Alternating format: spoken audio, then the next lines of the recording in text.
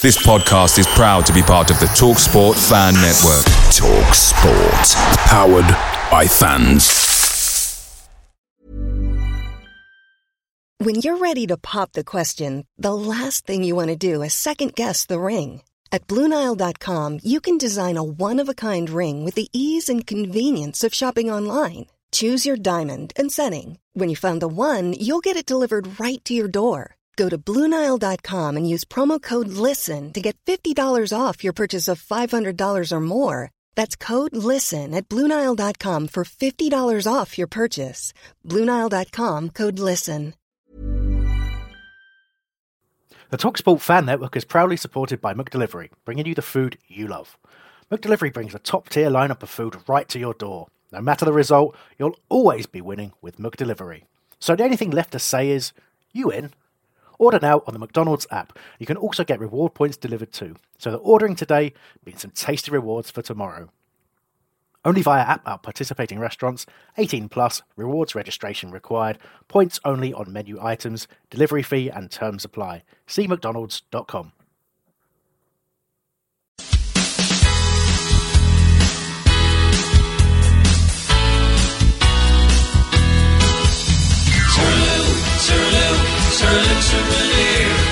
Oh, this is the manager of the year. Pellegrini's done well, and so has Marino. But the Palace man has been the real hero.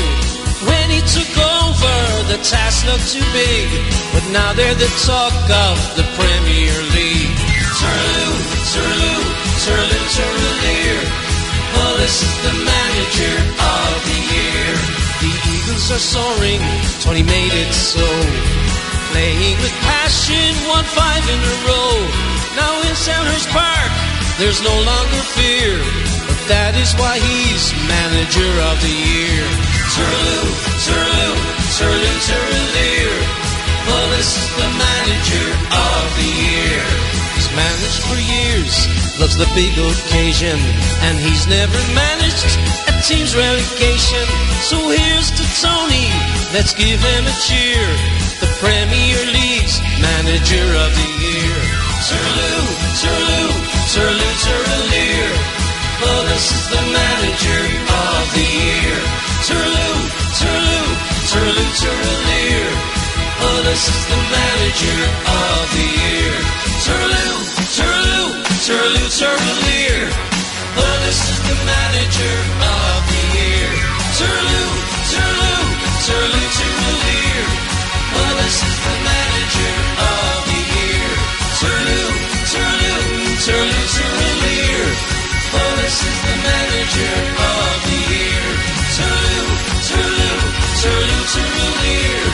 Oh, this is the manager of the year.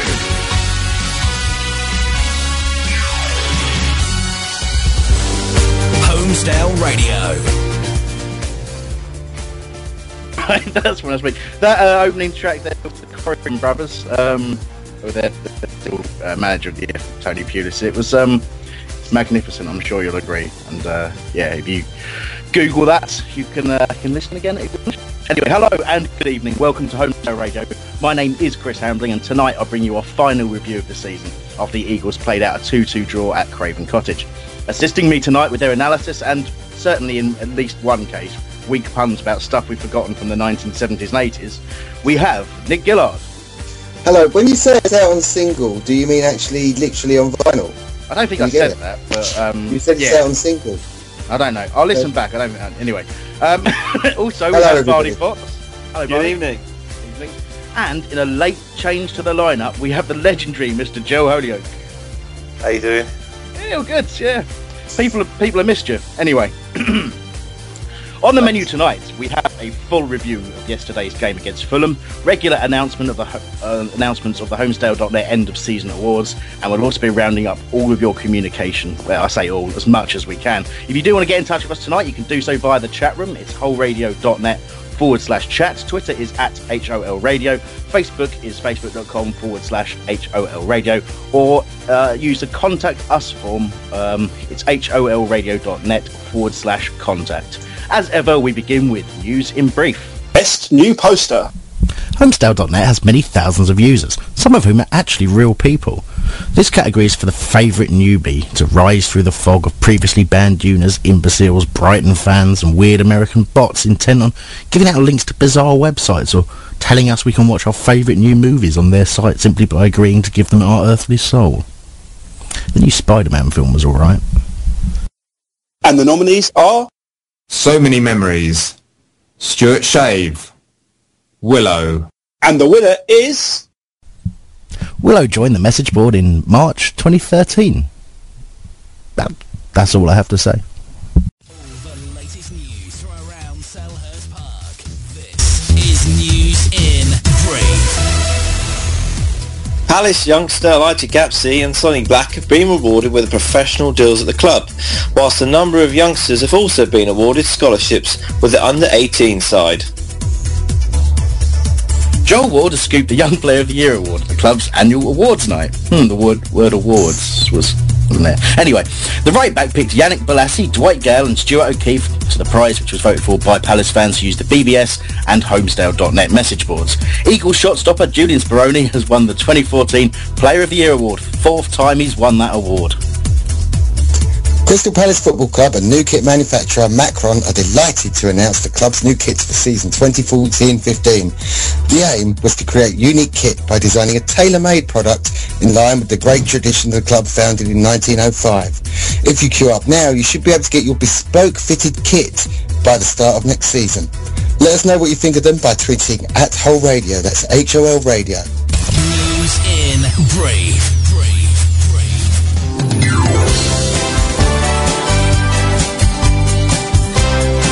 Best Overseas Poster. The feature of fan-based sites are their dedicated, usually dangerously insane overseas supporters.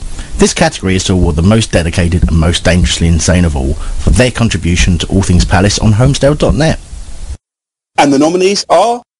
Mr. Apollo, Palace Guard, Slovenia Dave. And the winner is... Slovenia Dave. We all know Dave wins this because he organises the awards, but Dave is much more than that. He's been on the site since before there was even an internet, and despite living in countries that often don't exist, he's still regularly over watching the Eagles in person. Dave has also contributed hugely in supporting this radio show, for which we'll be eternally grateful. Okay, welcome back. What I didn't quite explain brilliantly during the introduction is we will have regular breakaway from the normal chat to get the results of the Homestyle.net awards.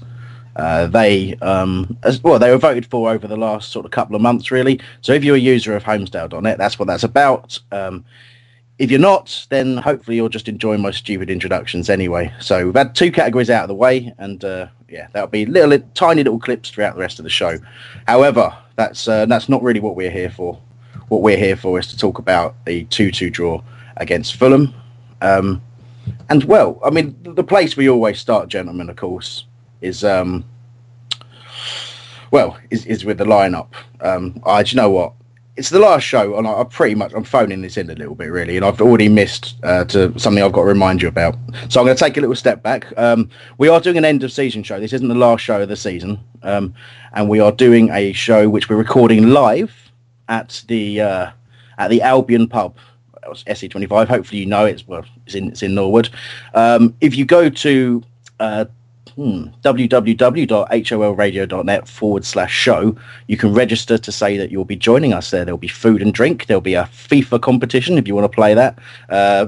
All sorts of side bets and drinking games and all that sort of stuff will be encouraged. There will be live guests. We're not going to release the names of those guests as yet, but you know what we do at the end of the season. You know what we're good at. So it'd be a great chance to come down, meet us, which is going to be obviously horrific, but you'll also meet some other great people.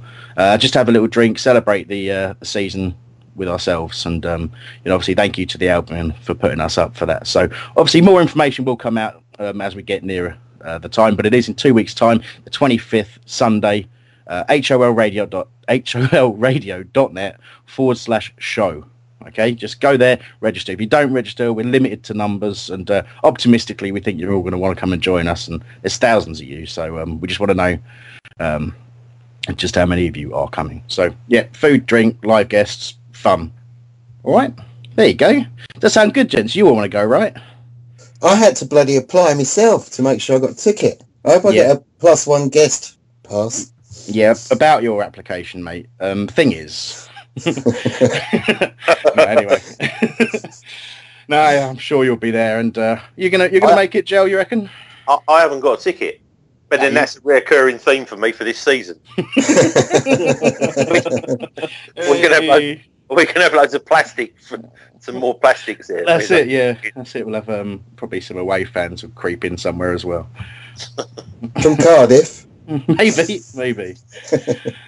Anyway, so yeah, as I got ahead of myself earlier, but I will take us back to that now. We want to talk about the 2-2 draw with Fulham, and of course, we always start with the lineup, and we'll talk about that. And this time, it's not the settled Pulis side. Well, not completely anyway. The big changes were Hennessy, Ince and Gale starting the match. Let's talk about why that is. We'll come to the performances, how we thought they did, and what that means for the future. We'll come to that in a little while. But let's talk about why the changes were made. Obviously, everyone was pushing for potentially this. It was almost a nothing game, but we're not like that under Tony Pulis. We've kept going. We've kept trying to pick up points, and we certainly tried to win this game. But it was good to see those people get a chance, didn't you think? So I'll start with you actually, Jill, because you're the surprise guest today, and everyone wants to hear from you. When you saw that lineup, what do you think? It wasn't a surprise to me, and I'd say for why, because they're squad players, and he has tried to rotate as much as he can. He's kept a very settled side, but Ince was in, then he was out, and then he gets subbed, then he's not about, and then all of a sudden he's sub, and then he's back in. So it doesn't surprise me. Jules, the only thing that did surprise me was that he didn't play and then complete every minute of every game. Do you think? I thought that was just a shame. We could have brought him on with a minute to go, just to give him that. I don't know. Mind you said it wouldn't have been every minute. So it would have been his 350th game as well. That's the other thing. But do you think him? Well, let's hope that game will be his testimonial, won't it? Yeah, exactly. That's my question. Do you think that's actually a sign, leaving him out and not giving him the final farewell that would have been if a farewell was intention? Do you think that's a clear sign that? And I think Jules looked quite relaxed in his Sky Sports interview this week. Do you think it's a clear sign that he's staying around? I do, and as we were told virtually at the beginning of the season by Steve Parish, that he is going to have a testimonial, which is great. Yeah. And now we're an established Premier League side, tongue in cheek, I say that. We will be able to attract someone better than Crawley, which will be nice for him when it comes to the money. Absolutely. It's exciting times for the club going forward, and I'm sure Jules would have, he would have known it was coming. He would have known it sooner or later, probably at the end of the season. I mean, he's gone out a winner, hasn't he? That's the thing. Absolutely. Yeah. Yeah. I just want to break away very, very quickly. I'll come back for Barney and Nick's opinions on the lineup, which I'm sure that echo what we've just been saying. But Tony Pulis has been named as LMA Manager of the Season tonight, which is a fantastic achievement. And the word fantastic is... What's that? Is that definite? Because I'm sure that's what it says. It's saying Tony Pulis set to be named. Oh, damn it. You're not Graham Norton, are you? Your bloody Eurovision-esque intros and outros to the awards. You just bring back that other bloke that was on here last week with the posh voice. I can't believe... Neil Ashton said it, so I'm fairly certain it's going to happen. Right, that's true. Yeah, in your face. Said the porn star for this. But all right, when that's confirmed, I just hate you guys so much. Do you know what? I had no time to prepare myself for the fact it was going to be Jell and Nick on the same show. It's going to be absolute carnage. It really is. All right. So back to the lineup. We've heard from Jell. We haven't heard from Barney. We haven't heard from Nick. Barney, if I start with yourself. Obviously, end of season. But you saw that lineup. You saw the team come out. I mean, you obviously... What were your thoughts on those changes, and what were your thoughts on the game in general? I thought, it's to be fair, it's not exactly, you're not putting out a weekend side, I don't think. I think it's nice for Jules to be able to watch a game and not have to feel bloody frustrated and, spinning around for 90 minutes, which he has done for most of the season. So, it's nice for him to actually, be able to observe the team. I think, Hennessy, great for the future, and what a great game to try him out on, As for the rest of the lads, Gailey coming in, the start with Ince, well, let's be honest, it was the end of the, we couldn't go anywhere. Yeah. And, after Gailey's performance on the Monday night, you'd be daft not to start with him, really, and, keep that momentum going, which obviously paid off, in dividends throughout the game. But I don't know, the game was fantastic, just in general. The atmosphere there was great, and we all just seemed to have a bit of a laugh with it yesterday. It didn't feel very competitive. It just felt like a nice day out, really. Yeah, I think what summed it up for me was us doing the Olays for Fulham's passing and then booing our own players when they got the ball. Well, I loved it when they scored the first goal and we cheered it. Yeah, exactly. Cheered more than them, yeah. I think that that absolutely sums up the general attitude, of course. But, it was that kind of a feeling, but it didn't stop us, obviously, making an awful lot of noise and getting behind our players. And I say the lineup was there, like you said. Players did sort of deserve to come in, but I don't know if there are any more changes people wanted to see. But your thoughts as well on that lineup, Nick. I love it when I ask Nick a question he doesn't say. It's gone. It's had enough. Oh, there you go. Right. Classic gusset. I said so much when it was muted as well. Gal deserved the start after scoring twice against Liverpool. How many goals has he got this season? He's top scorer now. It's blimey, it's amazing, isn't it? He's hardly been on the pitch. I think Jules should be a top scorer. In which case, is that why Ince started as well? Because we paid so much for him. 66. We just wanted to get, we wanted to get a bit of value for money. It was like bloody Stato, you are. And I think Jules knew against Liverpool that he wasn't going to be starting against. What's that phrase? I think Jules maybe knew that Wayne Hennessy was going to start against Fulham against Liverpool. You know what I mean? Which is why his farewell was so emotional. But the Fulham manager told him. He had the team sheet from Tuesday. I see where you're going there. Well done, Joe. Thanks, mate. Took me a minute. Nick will get there in a moment as well. I got that as well. I chortled. Look. The only thing I would say is I was surprised that, in a way, if we were going to, get slightly experimental with the lineup, in that we did, what we did, that we didn't go maybe a little bit further. I mean, Johnny Williams has been back with the squad. His complete absence, worries me a little bit still. That's probably the only little negative I've got. And I know a lot of people say Palace fans overrate Johnny Williams, but I genuinely just think that there was a great chance to get him back involved and get him feeling more like part of the club again. But I won't dwell on that. But there are also on the bench there. I mean, Stuart O'Keefe didn't get a run out either, which was a shame. I'd like to have seen when Jedinak unfortunately got injured and KG came on. It would have been nice to see O'Keefe get a little run out there as well. But literally that's it. That's clutching at straws in terms of what I wanted to see, because I think obviously we also wanted to go out and win the game, and you got to reward the players that have put in a shift all season. And it was appropriate we didn't go overboard, I suppose, with the changes. But there you go. That was my sort of general thoughts on the starting lineup. But obviously very positive. Even though I did arrive at the game pretty late due to the police holding our boat back. I don't think it was anything we did on that boat, although I couldn't really tell you. It got a little bit insane. Our boat was held back by the police. Was it River Police? Yeah, it was the River Police.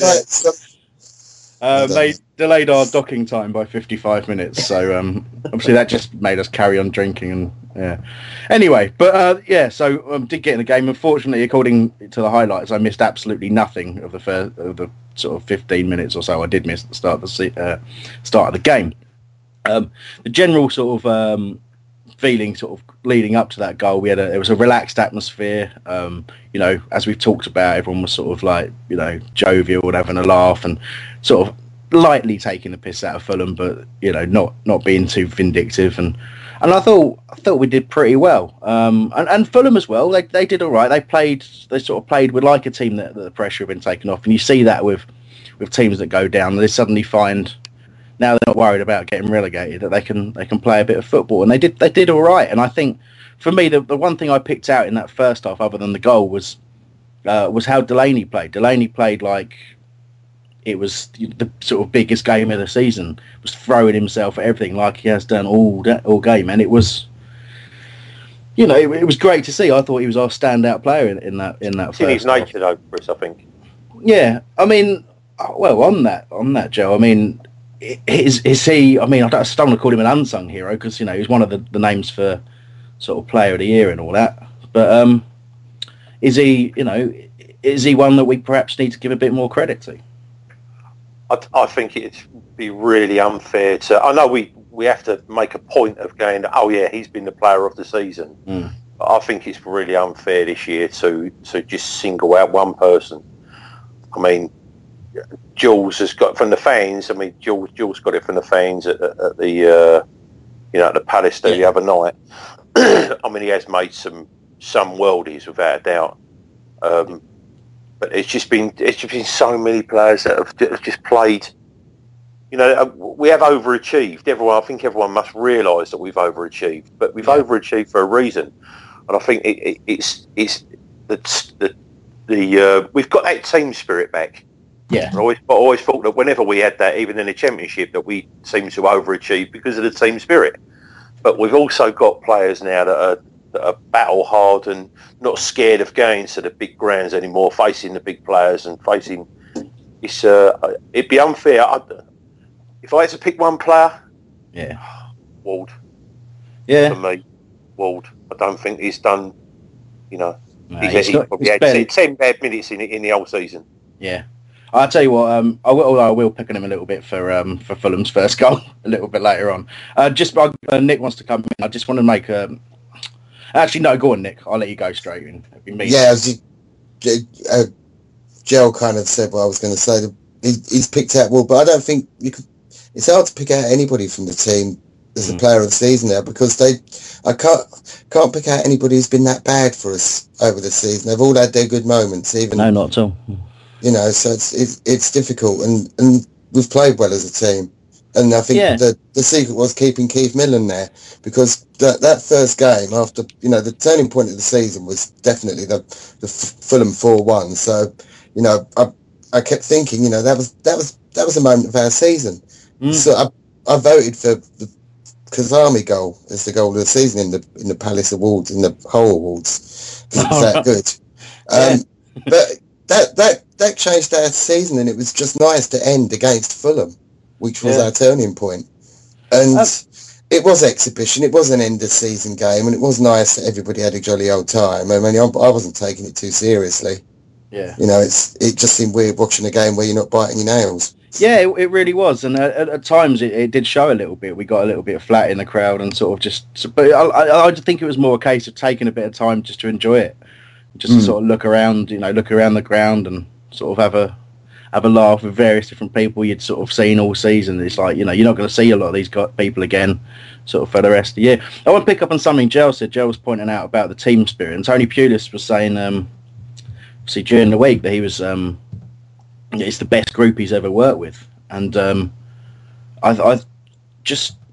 That kind of praise from someone like him. He's not a soundbite manager. Yeah, he's not someone who goes out in the press and says he will manipulate things to a degree to get people on his side and whatever. But he said that at a time where he was reflecting on the season, and I don't think there's any spin on that. I think he genuinely believes in his long and distinguished managerial career. The team spirit at the club now is the best he's ever seen, and it's exactly why we've overachieved, isn't it, Joe? I think so. I mean, like you say, Pulis, he's not the kind of manager like just that likes to blow smoke up your arse just for the sake of it. I think he does. He is old school. He tells it as it is. He just tells you the truth.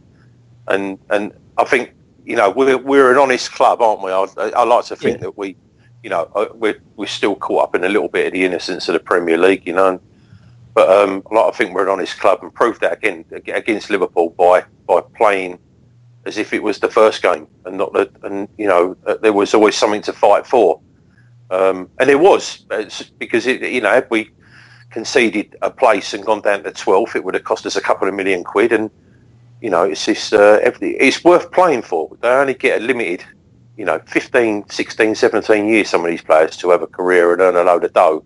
Yeah. And try and be and just try. You only have to try that amount of time. Do what you like with the rest of your life.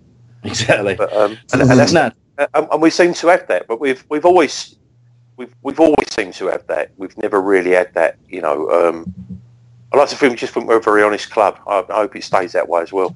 Yeah, same, definitely. Nick, you had a quick question. Go yeah, to kind of tie in with that, and I know we're moving away from the match a little bit, but I think a lot of that comes with we are a community club, and Steve Parish, again, without blowing smoke up people's bums, he's on the message board answering questions. He's inviting people up for photos who've been pushed back by a steward, you know, and we just all feel part of it. Yeah, and and it's, you know, even, you know, anybody you talk to, I think fans of other teams, dare I say it, are kind of jealous of Palace fans at the moment for the renaissance we've had.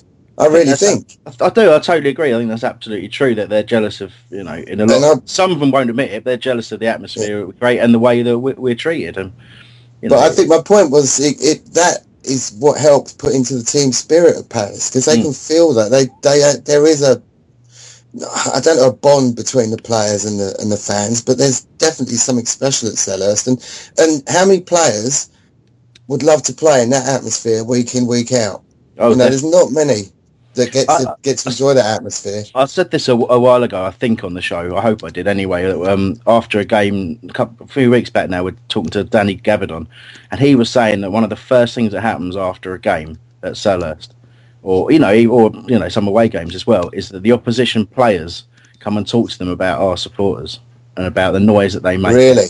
Yeah, and he says it says every game without fail it happens, and he says that's what. You know, and that's what they love about our football club, playing for Palace, and that's why.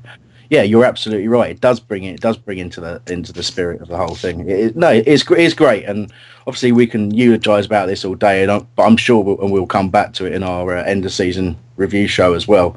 But it's nice to take a minute. And again, you mentioned Keith Millen. I saw a little interview with him in the South London Press this week, and it was great to see him talk. And he actually finally sort of took a minute to make reference to his own little period where he said, like, okay, Tony Pulis has gone on and he's got us organised, he's got everyone to believe in themselves, everyone knows their job, and that's what we need, and that's why we are what we are.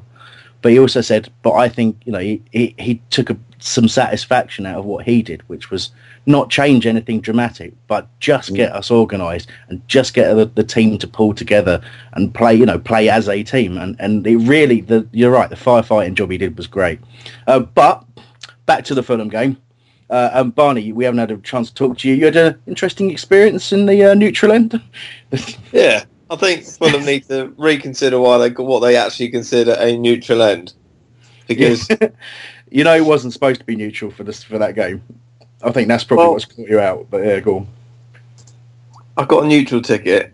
So all right, fair play. Go and sit there, take my back there, and they're obviously the Palace fans had taken over the neutral end at Craven Cottage, and so I sat down there and we were being perfectly quiet. We had our scarves on, and then we were being a bit noisy, but we were having really good banter with the Fulham fans, and they, you know, we were respecting each other's opinions.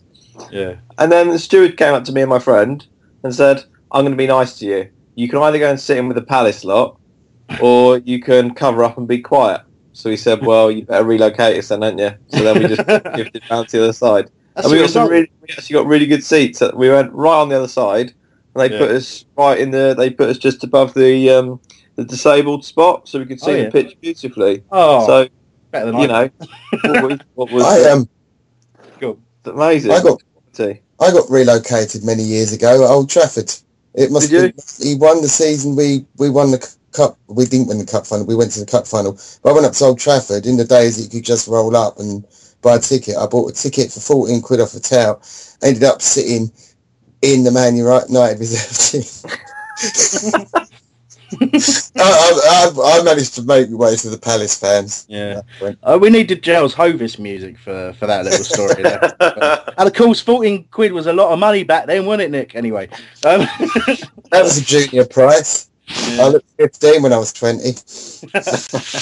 Anyway, so I mean, yeah, we were talking specifically about the first half lead. Almost, well, we haven't really talked about the goal yet, but what we'll do is we'll take a quick break for a clip from the whole awards, and when we return, we'll be talking about the opening goal.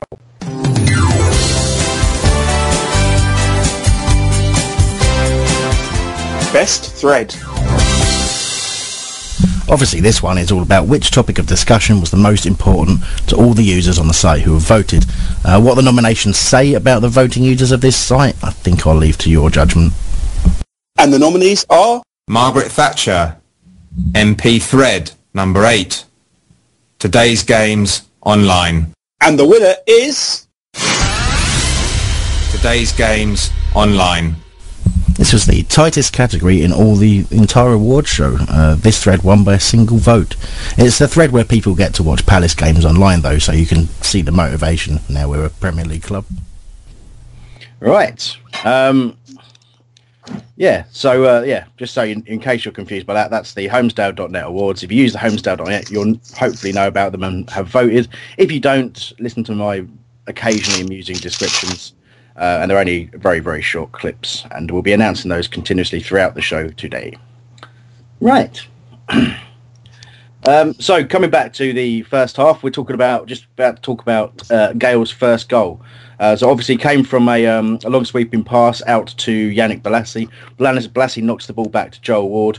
Joel Ward comes inside onto his right foot, drills in a shot, and the anticipation from Gale is there, and he just diverts the ball into what became an unguarded net with the way the keeper was going. And it's a real poacher's finish, and I think the variety of goals we're starting to see from Gale shows you all you need to know about him. But didn't look the most impressive goal, did it, Nick? But when you consider what he did, it's perhaps a better goal than people would give it credit for. Yeah, especially when you got got slow motion in your lounge, you can just see how quick reflexes he's got to just poke his leg in the way and divert it from the keeper. I'm not sure whether the keeper would have got it if he hadn't done that, but it was a great goal, and well deserved. Joe said he's a top player, and he's always championed Dwight Gale, and quite right. Yeah, absolutely, and we'll talk about Gel's championing of Dwight Gale soon, because I want to talk about my own championing of the same player as well. We can bask in our own collective intelligence. But I'm going to go to you first, Barney. So, I mean, what were your thoughts on what that showed about Gale, that opening goal? To be honest with you, I think he just showed confidence. It showed confidence to make the run into the box, and it just, that sort of, that extra sort of, inch that, gets those sort of goals. It was a poacher's goal, and, it's not a pretty goal, but actually you look at some of the most successful strikers in the Premier League, they've been poachers, and that's a pretty good thing to have. And obviously, not too dissimilar to his second goal on Monday night, working off the player behind him and just having that instinct, and actually the awareness of the goal, that I think that just shows a hell of a lot of maturity.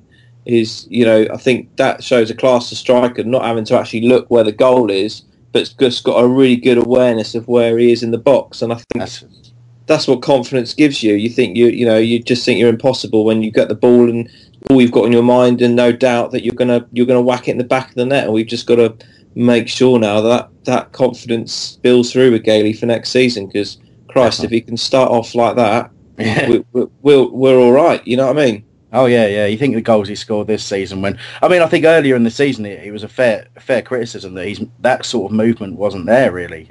He had a little bit of a spark winning a penalty early in the season, but other than that, it really was a couple of cameos off the bench, and obviously I think the goal in the cup as well. But yeah, he was a danger, but for generally he just wasn't in the game enough that you kind of expect at Premier League level, and I'm sure that's because of exactly what Tony Pulis has been talking about his integration into the group, and how far he'd come so quickly, and also the pressure of being our record signing and being told in the press, to try and give him confidence, obviously the right things.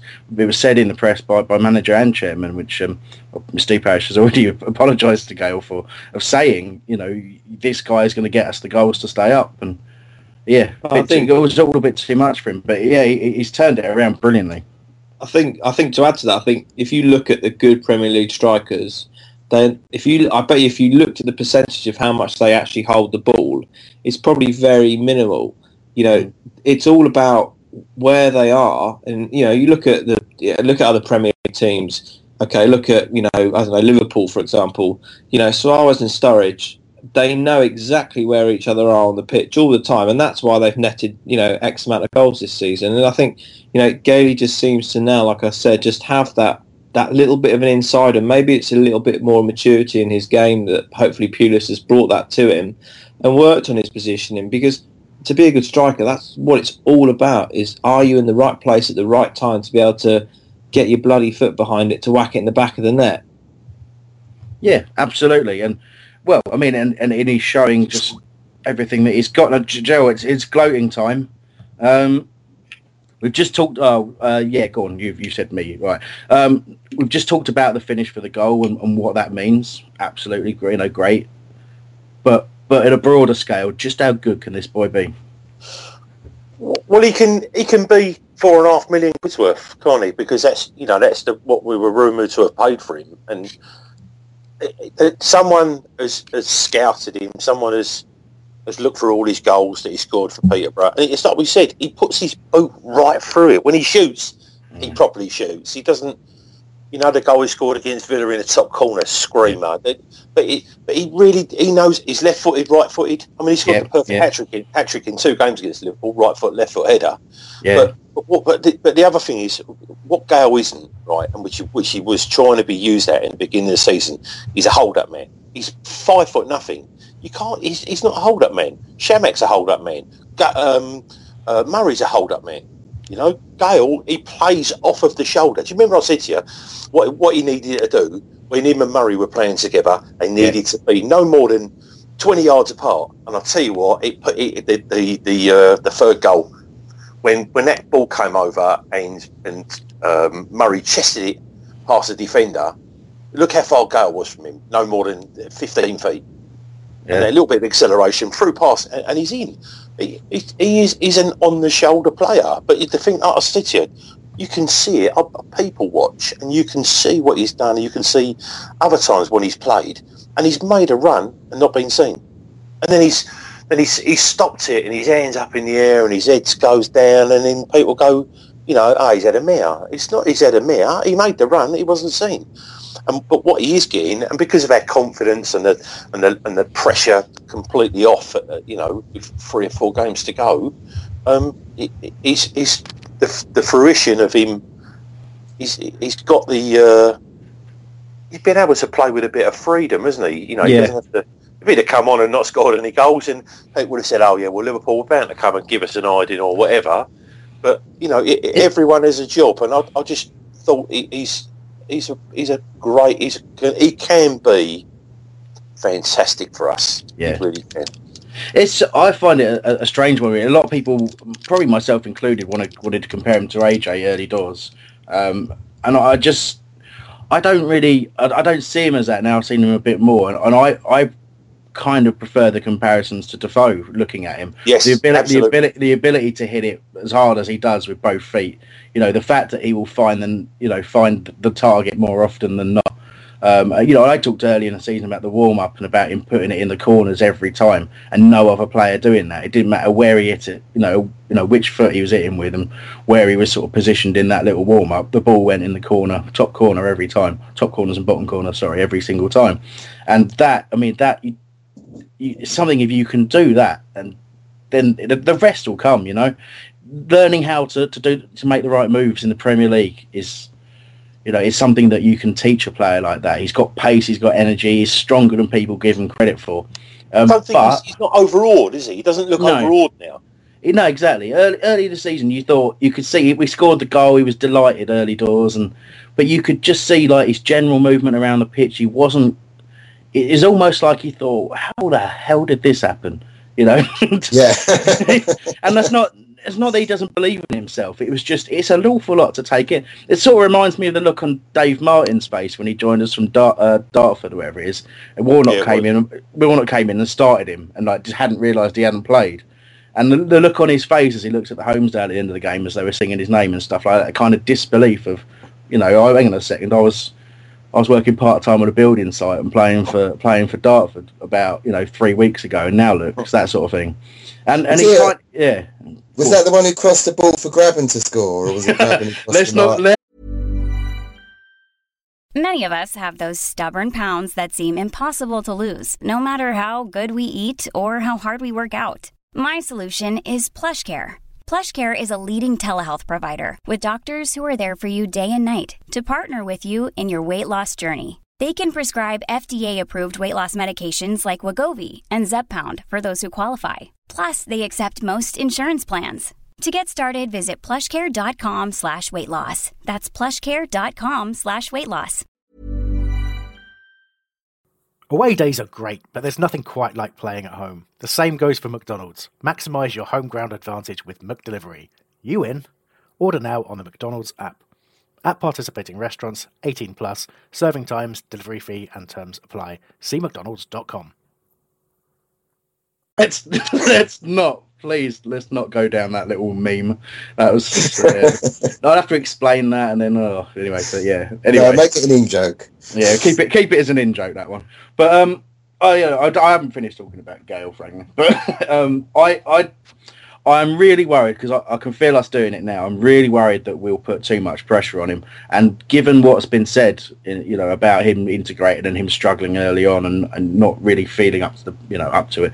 I'm a bit worried that if we start putting more pressure on him and saying, next season this boy's going to get us 20 goals, whatever, I think he's still going to have dips. I still think there's a season more, I reckon. There's a season more of learning before he's going to be that striker we think he's going to be. If we don't do that though, Chris, the Papals will do it. He scored 4 goals in 2 games. They know what he's all about now. And if we don't do it, we'll just be the same. Yeah, if he gets us 10 or 15 goals, and then they'll put it on him where he's got to score every other game. That's what happens with the Premier League. It's the other pressures that come with it that'll just put the pressure on him. We won't. Yeah. No, you're right, and we're not like that as a supporter base. But having said that, a lot of people were very, very quick to try and write him off early in the season and call him a waste of money. And those people, obviously, are starting. If not completely changed their minds, at least would see what we bought and what the potential we bought was. It's interesting because I remember certainly our conversations, Joe, and I think earlier in the season were about he's not having a great effect on the game, but he gives you goals. And how many if we just started him in every game, no matter what, how many would he have ended up with? It's an interesting argument because you look at his sort of goals per minutes on the pitch ratio or whatever, and you just think, well, hang on, yeah, it's hard to argue that. But he got those goals coming off the bench because defences are stretched and tired sometimes and all that sort of stuff. So he was managed in the right way, and I think probably if anything, the 8 goals that's probably the optimum. If you, in some ways, if you'd played him more, he might have struggled more, and you might, you certainly wouldn't have ended the season getting sort of 4 goals in 2 games. You could have done more damage than good, I think. So, I can kind of understand the debates and the fact that people wanted to see more of him, but I think it's pretty clear since Tony Pulis has come in, we've managed pretty much every single player exactly the right way. The only one I've got any grievance with is Johnny Williams, and I was also really happy that we got him out for to actually play some football out on loan. So there you go. I disagree. I think Williams would have done really well in that team. I think he'd have thrived. I think they've missed a trick. Yeah, I don't know. I don't. Yeah. I don't. I'll see for why. Because the more that I look at it now, the more that you can't argue with the way that Pulis has used him, because there are times when we needed Shamak up there on his own to get beat up, and Gale would have got smashed to pieces. There are times when he was on his own, we were playing 4-5, and it needed that, and I don't think Gale could have could have coped with that. And I think as we've gone through the season, got better and more cohesive and more used to how or what Pulis wants, and he's brought him in as a sub and given him more and more, and then he's unleashed him right at the end and says, "Go and do your stuff." No, I'll make you right. Make you right on Gale. Nick was talking about Williams. Sorry. That's all right. No, I'd say I totally agree with what you said on Gale there. Absolutely spot on. He did the right thing, and certainly earlier in the season, leading the line on his own, no chance at all. And he was also being used in that wide forward role, wasn't he? Yeah, he's not a winner. That's awful. That's just terrible. It's not where he plays. He plays through the centre, and being played through the centre and especially the last game, the game yesterday. It was just great for him to get 90 minutes through the centre, score 2 goals, and be very, very unlucky, as we'll come to in a bit, to not get that hat-trick. Nick, you were just shouting something, and then we'll come to Barney. Don't worry about it. Go to Barney. Barney. Thanks, Nick.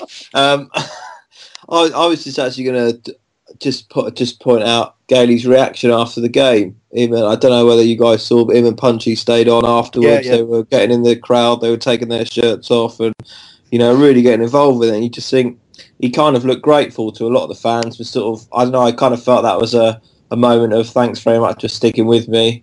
I hope I've sort of repaid a little bit of this. But, I don't know, it just felt, he felt quite, he really wanted to be there. He looked like a happy lad yesterday. I don't know if anyone else saw it. Yeah, I did. Same with. Sorry, Joe. I'll let you speak. Same with, like you said about Puncheon as well. They sort of almost were on their way back in, and they both stopped, turned around, and came back out to give people in the crowd their shirts, and I love to see that from Puncheon as well. We were talking about him the other week, and I don't really remember if I said this, but I was reading in an interview with him that, we were quite critical of him. A lot of people were of how he was playing initially, and we put it down to, he's not trying. He's a better player if he tries harder. And he actually came out and said, that because he'd come back to Palace, the club he sort of started as a kid with, because he'd come back to Palace, and it was his club and it was his town, it's where he wanted to be. He almost froze at times. He said he was incredibly nervous. So, and it gave me a completely different perspective on Jason Puncheon as a football player and how he, what his reactions during games and, when he's been taken off or when he's had a poor game. All his reactions are different. I had this sort of mindset of what the sort of player he was, and now I know, what was affecting him. I see him a completely different way, and I thought, totally agree, Barney. It was great to see. Sorry, Joe. I was going to make exactly the same point as what you said about Puncheon. I think he was obviously out there as well and taking the appreciation and sucking up the appreciation as well, I think. Because like you say, the thing is about players that we were critical of, and we can say this because we were fans first and foremost, is that when he first came, he was pretty rubbish. and he did. No, but he deserved the criticism. Listen, what he's trying to do is get out that right wing, cut in, and hit a screamer into the bottom right hand corner from 30 yards, and he fouled and fouled and fouled. But now what he's doing is he's now turning. It still happens a little bit where he could have laid in Johnny Parr the other day for a tap in when he decided to shoot himself when it was Parr had virtually an open goal and he hit the post, but he hit the post. Had it gone in, we'd all be singing his praises. But the thing is, what he's done is progressively, like the whole team, have got better and better throughout the season. And then what happens is you go from the criticism. Everyone gets it. Every team, every player gets it off the fans, and you go through the criticism, and then you end up getting the praise. Now next year, he needs to. I think with Puncheon, you can see he's got all the skill, and I think we're not worried about him trying to curl one every single game into the top corner like he did at Cardiff. He's got that brilliance in his locker. But what he needs to, my only thing with him is he does something brilliant, and then he tries to do it again, and then he tries to do it again, and then he loses the ball. And that's what Wilf used to do. You knew he had something brilliant inside him, but then he used to lose the ball and drive people mad. So I think next year, when he becomes more and more of a team player, do his brilliance, then set someone else up, he'll get even more appreciation, and he will integrate himself into the club. And the other thing as well, like we said last time I was on, when you've made it, when you get your own song, and he'll have a song, plays like that every week in, week out, he'll have his own song. Absolutely. Nick, your quick questions going to have to wait. We're going to take a very, very short interlude for the next category in the Homesdale.net Awards.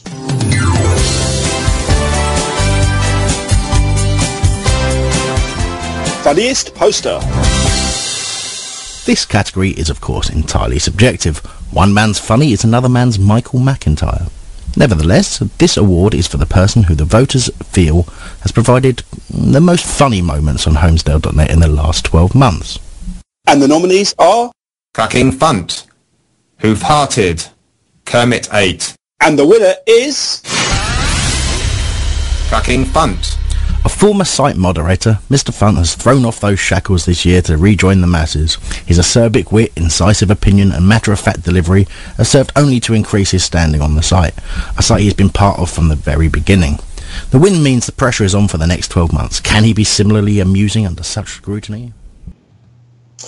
It's Dennis Norden, that's who it is. Dennis bloody Norden.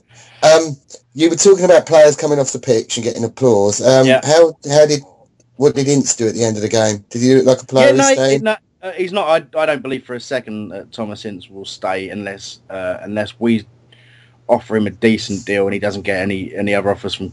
I said the other week, he gives the impression of a player who does not want to do the job he will need to do in that side. If that makes sense, he doesn't really want to do any defending, and if he plays at Palace, he will need to do defending.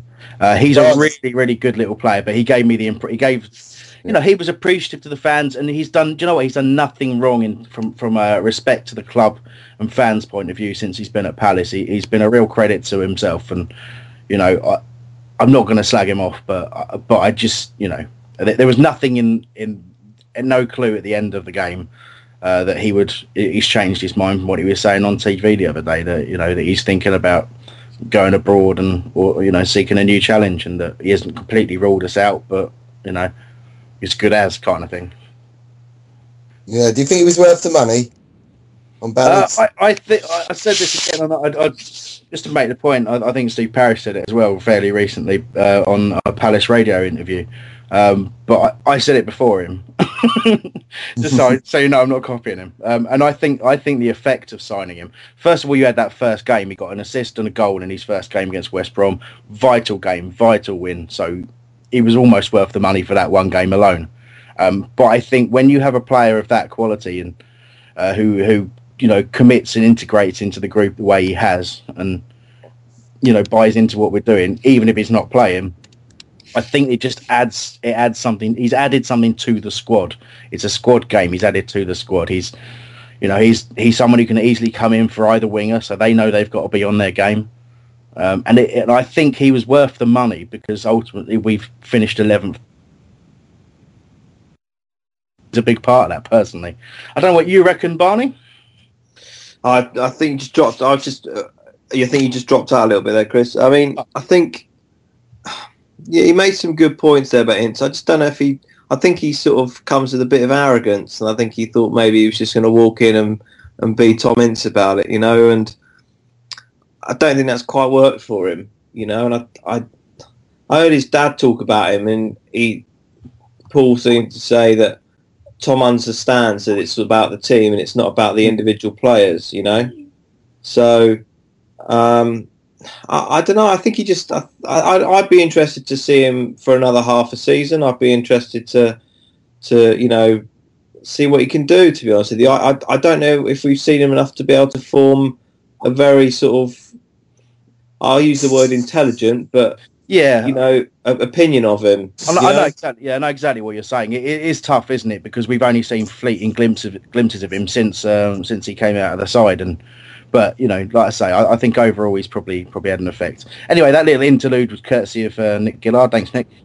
I mean, again, going back to the Fulham game, we won't spend a huge amount of time over-analysing or anything like that. But, I mean, just to finish off, we talked about Gale's goal. We haven't talked about his second. But, I mean, the first half, the only other thing of real note I thought was a good save from Hennessy. It was a header on the back post, and he got it down really, really well for a big keeper and pushed it away. And he didn't do anything wrong. He's got a little kick on him as well. So, plenty of sort of positives for Hennessy going forward, looking in the future. I'll just get your view on this, Nick, so we can move this show along. So just your views on Hennessy.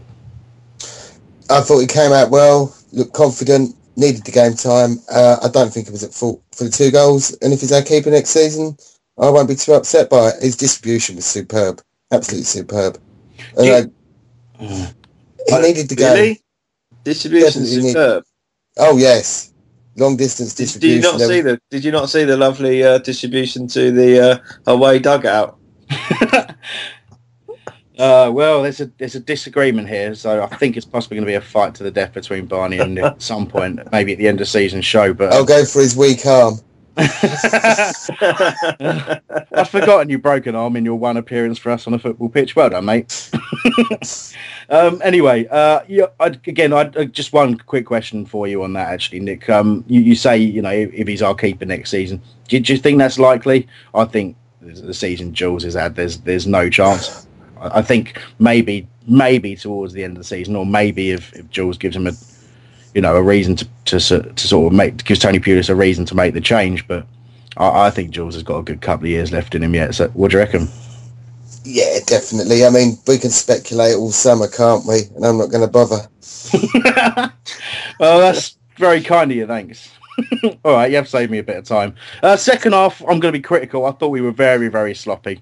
Coming out of the second half, I think Fulham had a bit of urgency. Obviously, McGath is known as a tough manager, and I think probably half time he made it clear that this is not an exhibition match. You're losing this game, you're going to go out and you get back in it. And I was impressed with the movement of Corley Woodrow, their number 25, all game. And I was annoyingly talking about him at the end of the first half, saying that his movement's good. He's a good little player, and because he pretty early in that first half, he's dumped Joel Ward in his backside with a quick turn and sort of smashed the ball in the far corner, and very, very impressive. But no one really to blame but ourselves, because we lacked a little bit of urgency. It's obviously, it's really stupid to be critical in a game like that. But I mean, yeah, I found it a little bit annoying at the time. Let's see if I can start with who shall I start with? Joel, go on then. Thoughts? What? Be critical about that? Well, I thought Ward slipped anyway. He didn't just get dumped on his arse. He actually slips. All right. So, but he is their future. He's one of their future, and he has,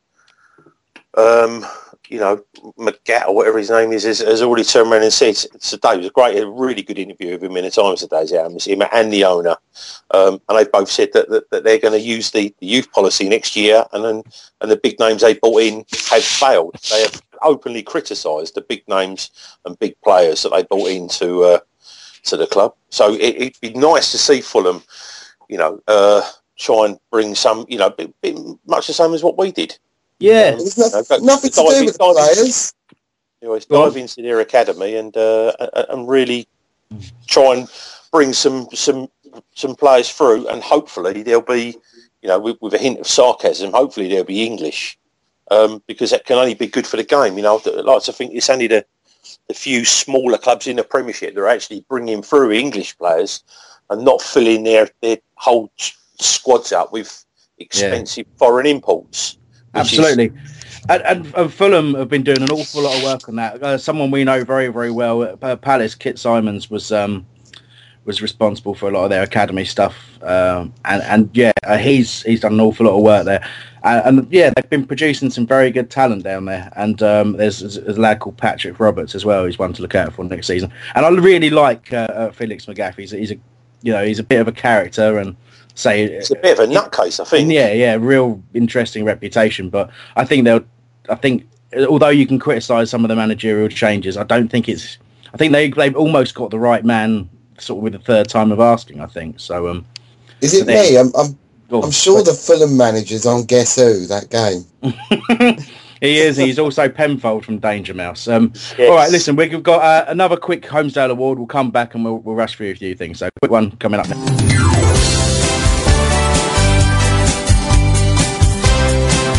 Best Keyboard Warrior. A new award, but one which provided a rich tapestry of entries before shortlisting.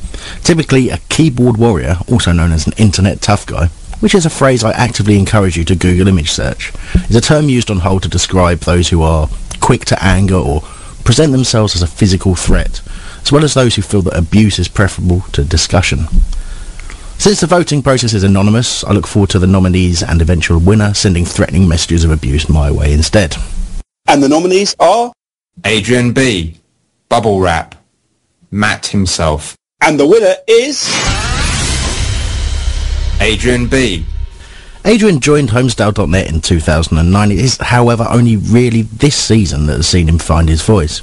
An often seemingly very angry, confrontational, condescending and aggressive voice, but a voice nonetheless. The site does need people like Adrian to stimulate debate, so he should accept the award with pride. Okay, the music you're trying to work out, if you are, is the Catchphrase music. Some music from Catchphrase, anyway. Very, very quick. We talked about Gale at length, so we're not going to talk about him too much more in any detail, other than to point out that his free kick was absolutely magnificent. Barney, you're going to get a chance to eulogise over the goal. Off you go. Well, just fantastic. Can't say any more, really. Pinpoint crap. Pretty poor wall from Fulham. If you watch back the replays, they didn't put their man on the end. So well thought, and great finish. Summed up his week, really. I thought. Yeah. Another string to his bow as well. I think that's the phrase. I always get confused. But anyway, strings and bows. Yeah, whatever. We know what you're talking about. Yeah. Yeah. Sorry, Joe. You were saying? He does take free kicks anyway. Didn't he score a screamer against Brentford? Yeah, 45 yards at least, that one. Yeah, nonchalantly. It's longer. 35, I heard. 58 yards. No, it was honestly quality, absolute quality. And it really annoys the hell out of me when we waste shooting opportunities on free kicks. I love the fact we got someone who can hit the target and be a real danger, because we've been a bit too inconsistent in that for some time now. But anyway, great to get that goal very, very late in the game. Annoyingly, Fulham did it again. Sensational equaliser against us. I don't really want to talk about that. You don't want to really hear about it. But all I'll say is I agree with Nick when Nick said that Hennessy could not get near it. We did those two topics pretty quickly. Here's one more Homesdale Award.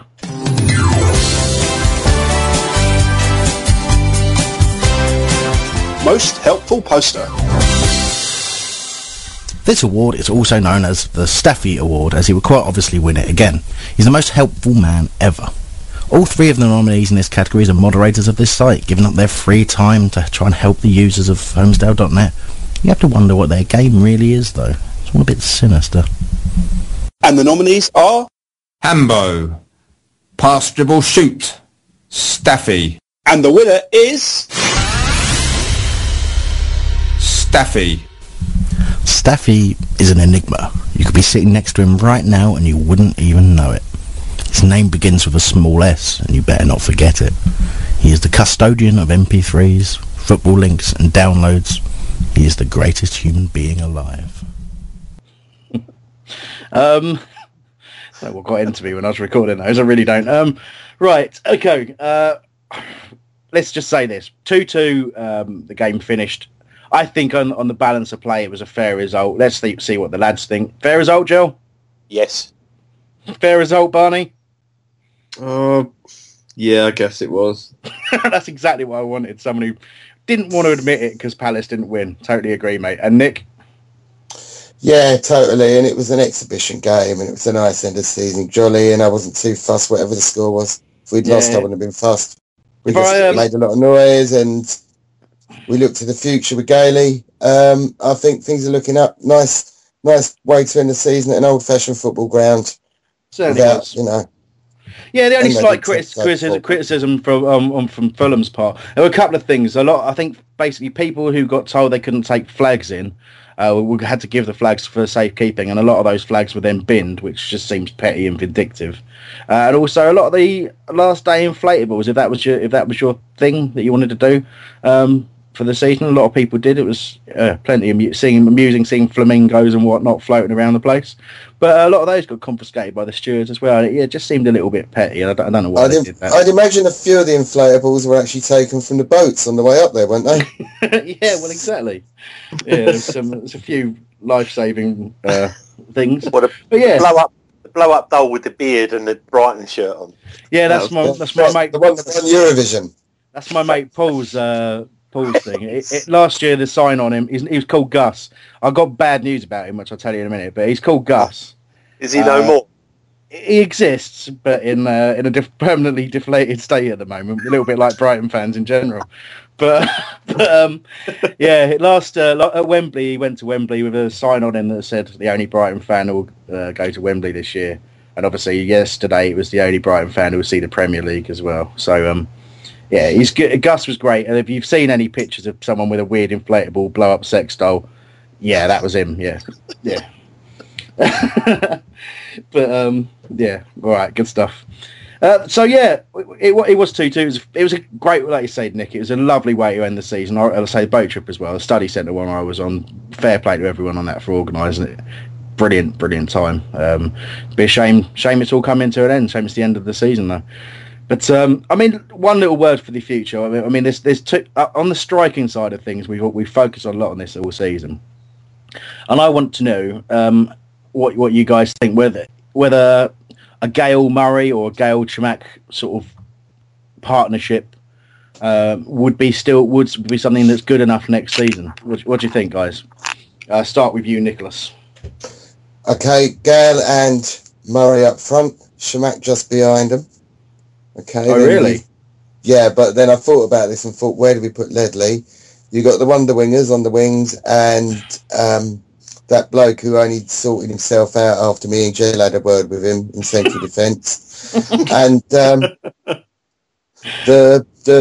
back four of Ashley Cole at left back, yes, Gold at right back, and a centre back pairing of Dan and some bloke from Barcelona. Dear God, that's Nick's future, and judging by the noises Jill was making, similar to your own, yeah. Well, I've said all along that I said to you, Nick, and I've said it for a long time. I honestly think that Ashley Cole will want to end his career where it started. I really do think he wants to play for Palace. My only thing would be is Chamakh. He's a loanee, isn't he? No. Oh, he is permanent. Yeah, but he obviously only on a 1 year deal, but he does very much want to stay, and I'm pretty. Well, you see his reaction to the second goal in the dugout. He's going mental. Yeah. Well, this might be controversial. I don't know. If I had a choice of keeping Ince or getting Wilf back, I would have Wilf back. Because I agree with that. Yeah. And I think, and it'll be less money as well. So because he'll definitely won't want to take a half pay cut, which is probably what the rest of the players are on. You know, if he's getting what you do the maths, £1 million at 15 games. You know, it's. But anyway, I can't see really where we have to go. I love the thing of Gale and Murray up front. I really do.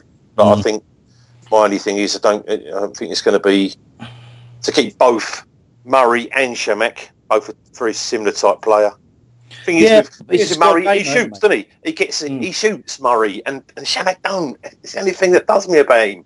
But I think there's especially with both of them. I mean, Chamach's not obviously. He's only I think he's a couple of years younger than Murray, but obviously Murray's had that injury as well. I think there's an easy case to say that they're a similar player and that they effectively share that spot. And you know, if Chamach's having a poor game, Murray will come off the bench. If Murray starts and is having a poor game, Chamakh, you know, potentially can come off the bench. He's been on the bench a bit this season. You know, he's been my favourite player this season, Chamakh, still. Yeah. I just love watching him, but and that's not in a sinister way. I just mean as a football player. But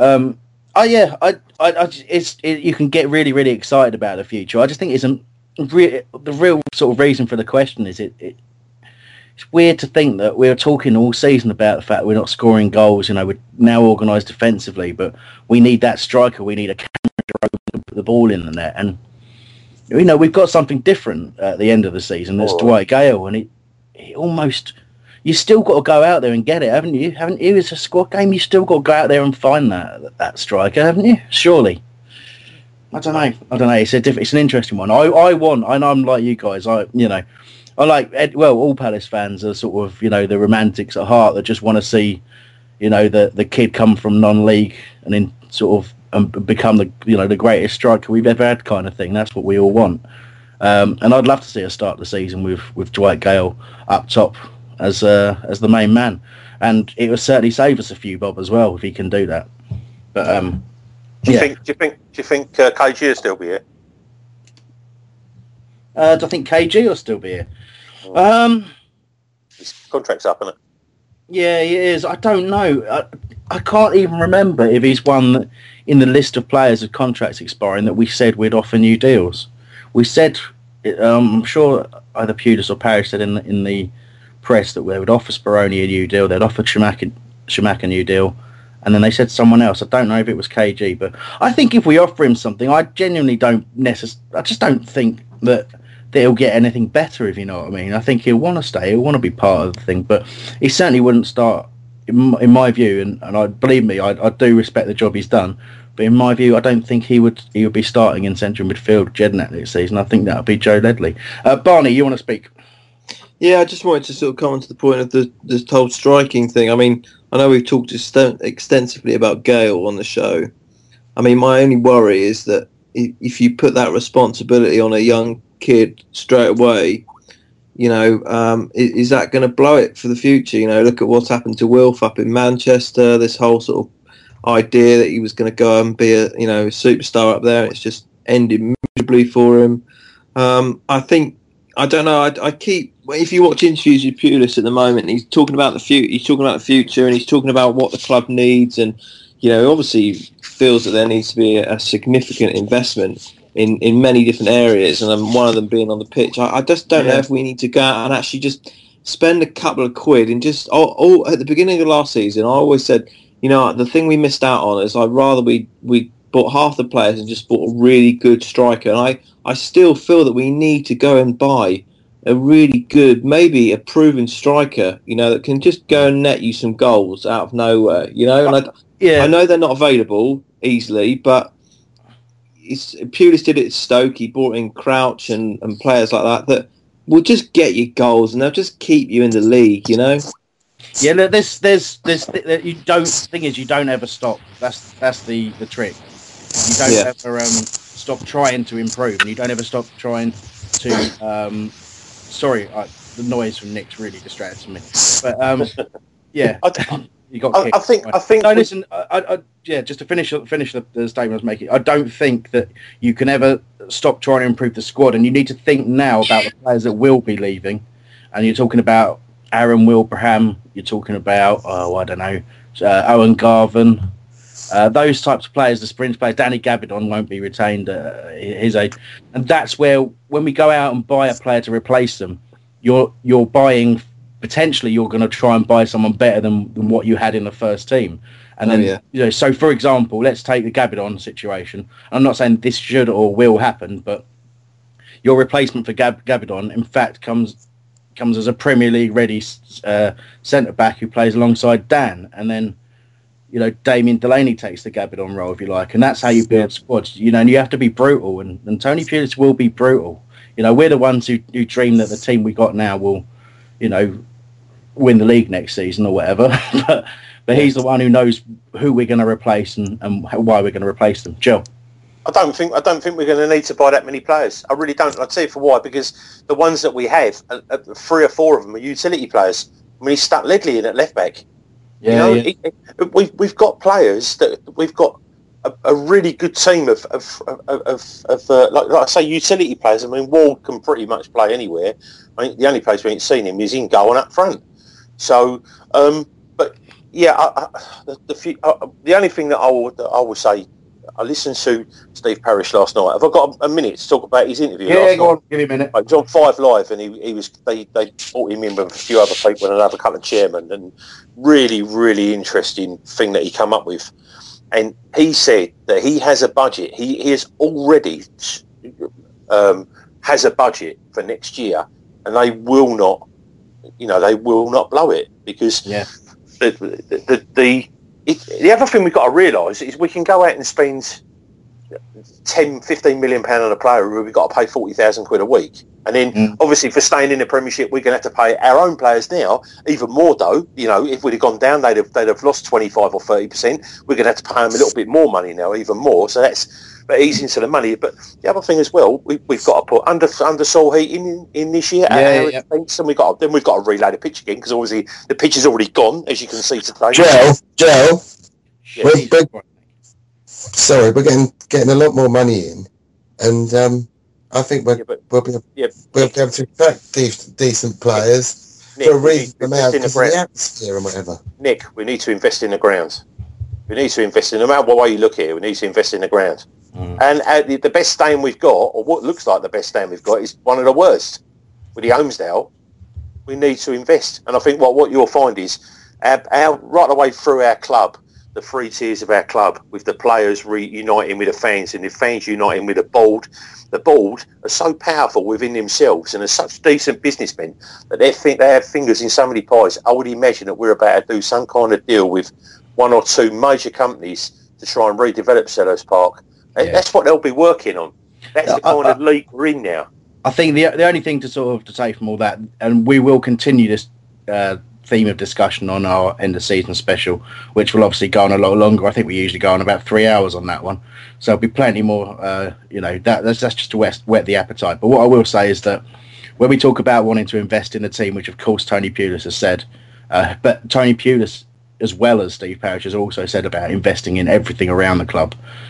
He talked this week about having a meeting with Gary Issett and what he wanted to do with the academy. He talked about what he wanted to do with the training ground and what the club needs to do to get the right revenue streams. And you can see they're all saying the same things now. Maybe earlier in the season when Tony Pulis joined, maybe that wasn't the case, or you certainly got the inference from them that there was some kind of disagreement on what was required. But they sound to me like a group that's people that are coming together, all going towards the same goal, all focused on doing it the right way, and all saying the right things. And we've got a lot to be positive about at the moment. We've finished the season brilliantly.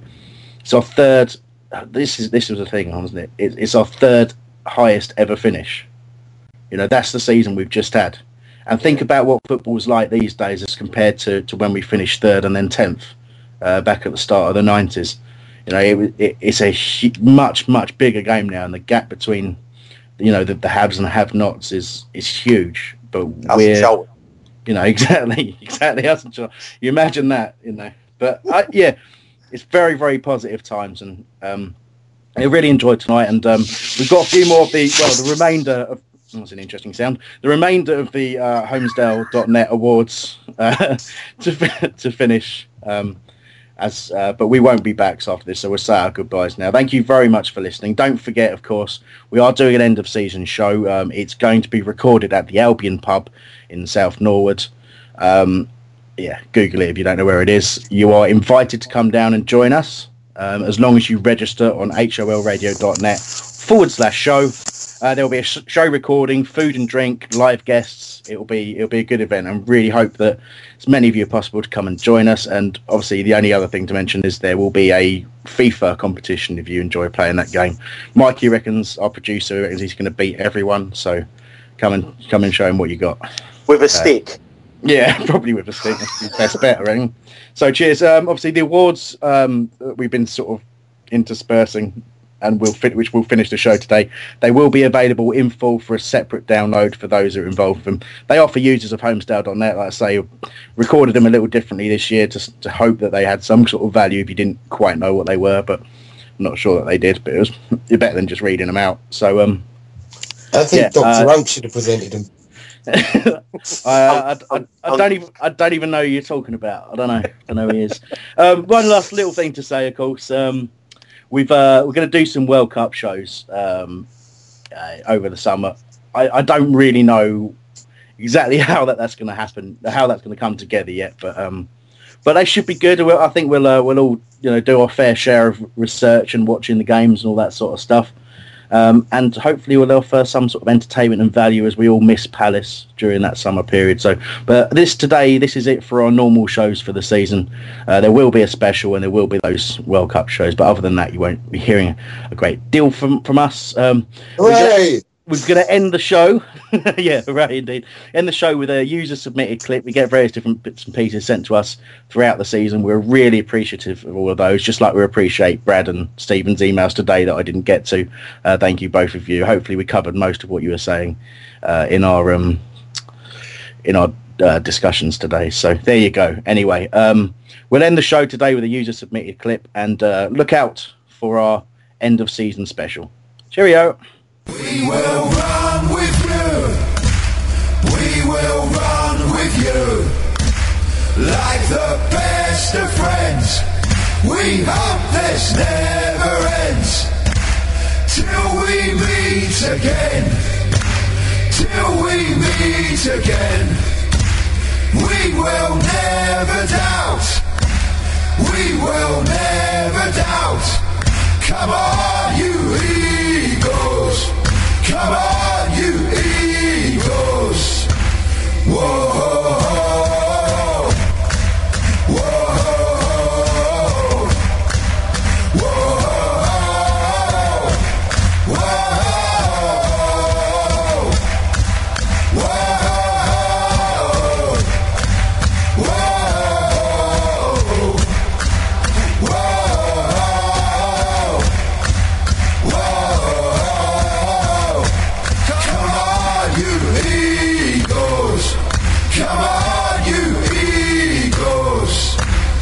Everybody's got a hungry mum. It's the 90th minute. All your mates around. You've got your McNugget share boxes ready to go. Your mate's already got booked for double dipping, and you steal the last nugget, snatching all 3 points. Perfect. Order McDelivery now on the McDonald's app. You in? At participating restaurants, 18 plus, serving times, delivery fee, and terms apply. See mcdonalds.com. A lot can happen in 3 years, like a chatbot may be your new best friend. But what won't change? Needing health insurance. United Healthcare Tri-Term Medical Plans, underwritten by Golden Rule Insurance Company, offer flexible, budget-friendly coverage that lasts nearly 3 years in some states. Learn more at uh1.com. This podcast is proud to be part of the TalkSport Fan Network. TalkSport. Powered by fans.